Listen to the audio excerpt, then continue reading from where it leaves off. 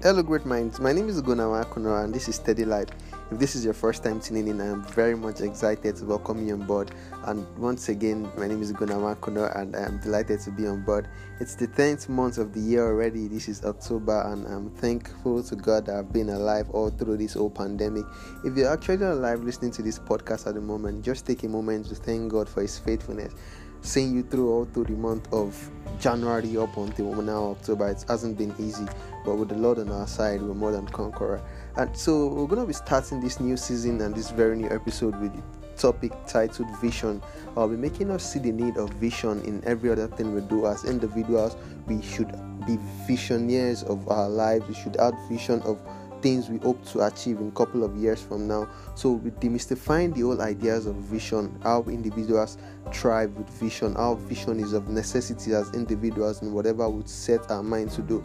And growing up when I was quite younger, vision used to seem like a burden. That what does it feel like to host or have a vision? What does it feel like? What does being a visionary looks like? But along the line, growing up, I begin to understand what vision seems to be like. And over the years, I've reviewed my vision list a couple of times that, okay, this is what I hope vision was back then growing up. And over the years, I would realize again that my vision goals seems to be changed to something new entirely, because as I began to grow, I began to understand that, okay, vision is meant to be this way, it's ought to be this way. So I would begin to explain all of these things in this course of this new episode to us, who would help us understand why vision is of necessity to individuals and to corporate organizations, why corporate organizations would go as far as making their vision so obvious on their wall, on their office spaces. And so I would want us to see the need as individuals to write down our visions and make it so bold, so it would help us to have a clear focus as to what we live for and what we hope to achieve in the years to come. Let me quickly give you a short story. In the past, when I began to write out my vision, I would always write it such that I would know what I intend to achieve and make it look like, okay, once this is achieved, I believe that's just all. There's no reason to press on, and you just have to rest and enjoy your life after that has been achieved. But I would really want us to understand as visionaries, as individual, how vision seems to be much more crucial is because you should set visions for yourselves that look impossible.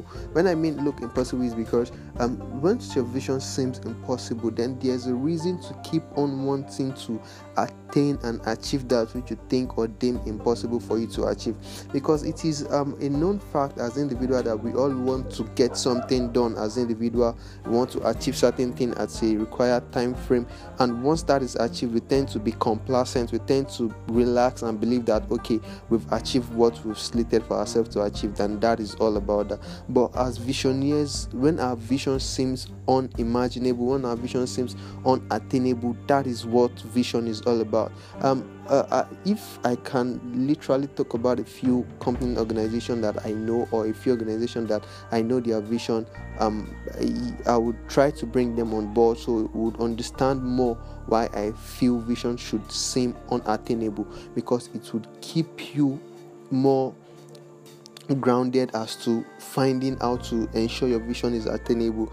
It will make you do a whole lot of research. It will make you go all through the night thinking on how to get that impossible thing done. So that is how vision should be. As individuals, we should be visionaries, set standard. I don't mean unrealistic standard by unimaginable standards of vision, but I mean task that wouldn't seem attainable in a couple of years. So it would make us want to be better, it would make us want to wake up the next morning, go to work, and to press on in line of achieving that vision. So this and more is that which we're going to be looking in the next couple of episodes from now on Steady Life, and I'm really sure it's going to bless you and give you a reason and a course to set visions for yourself. So I'll leave you with the whole idea of you trying to think as of now that, okay, vision, what do I want to see myself achieve in the nearest future?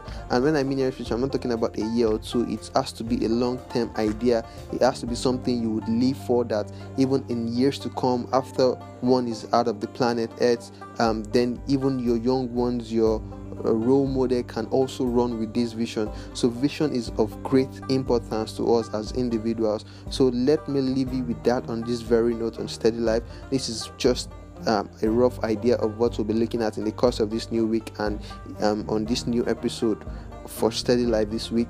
So I wish you the very best in this very new month of October. Enjoy the rest of your day. Happy Sunday once again. Bye for now. My name is Gunawar Kuno. Thank you very much. Bye.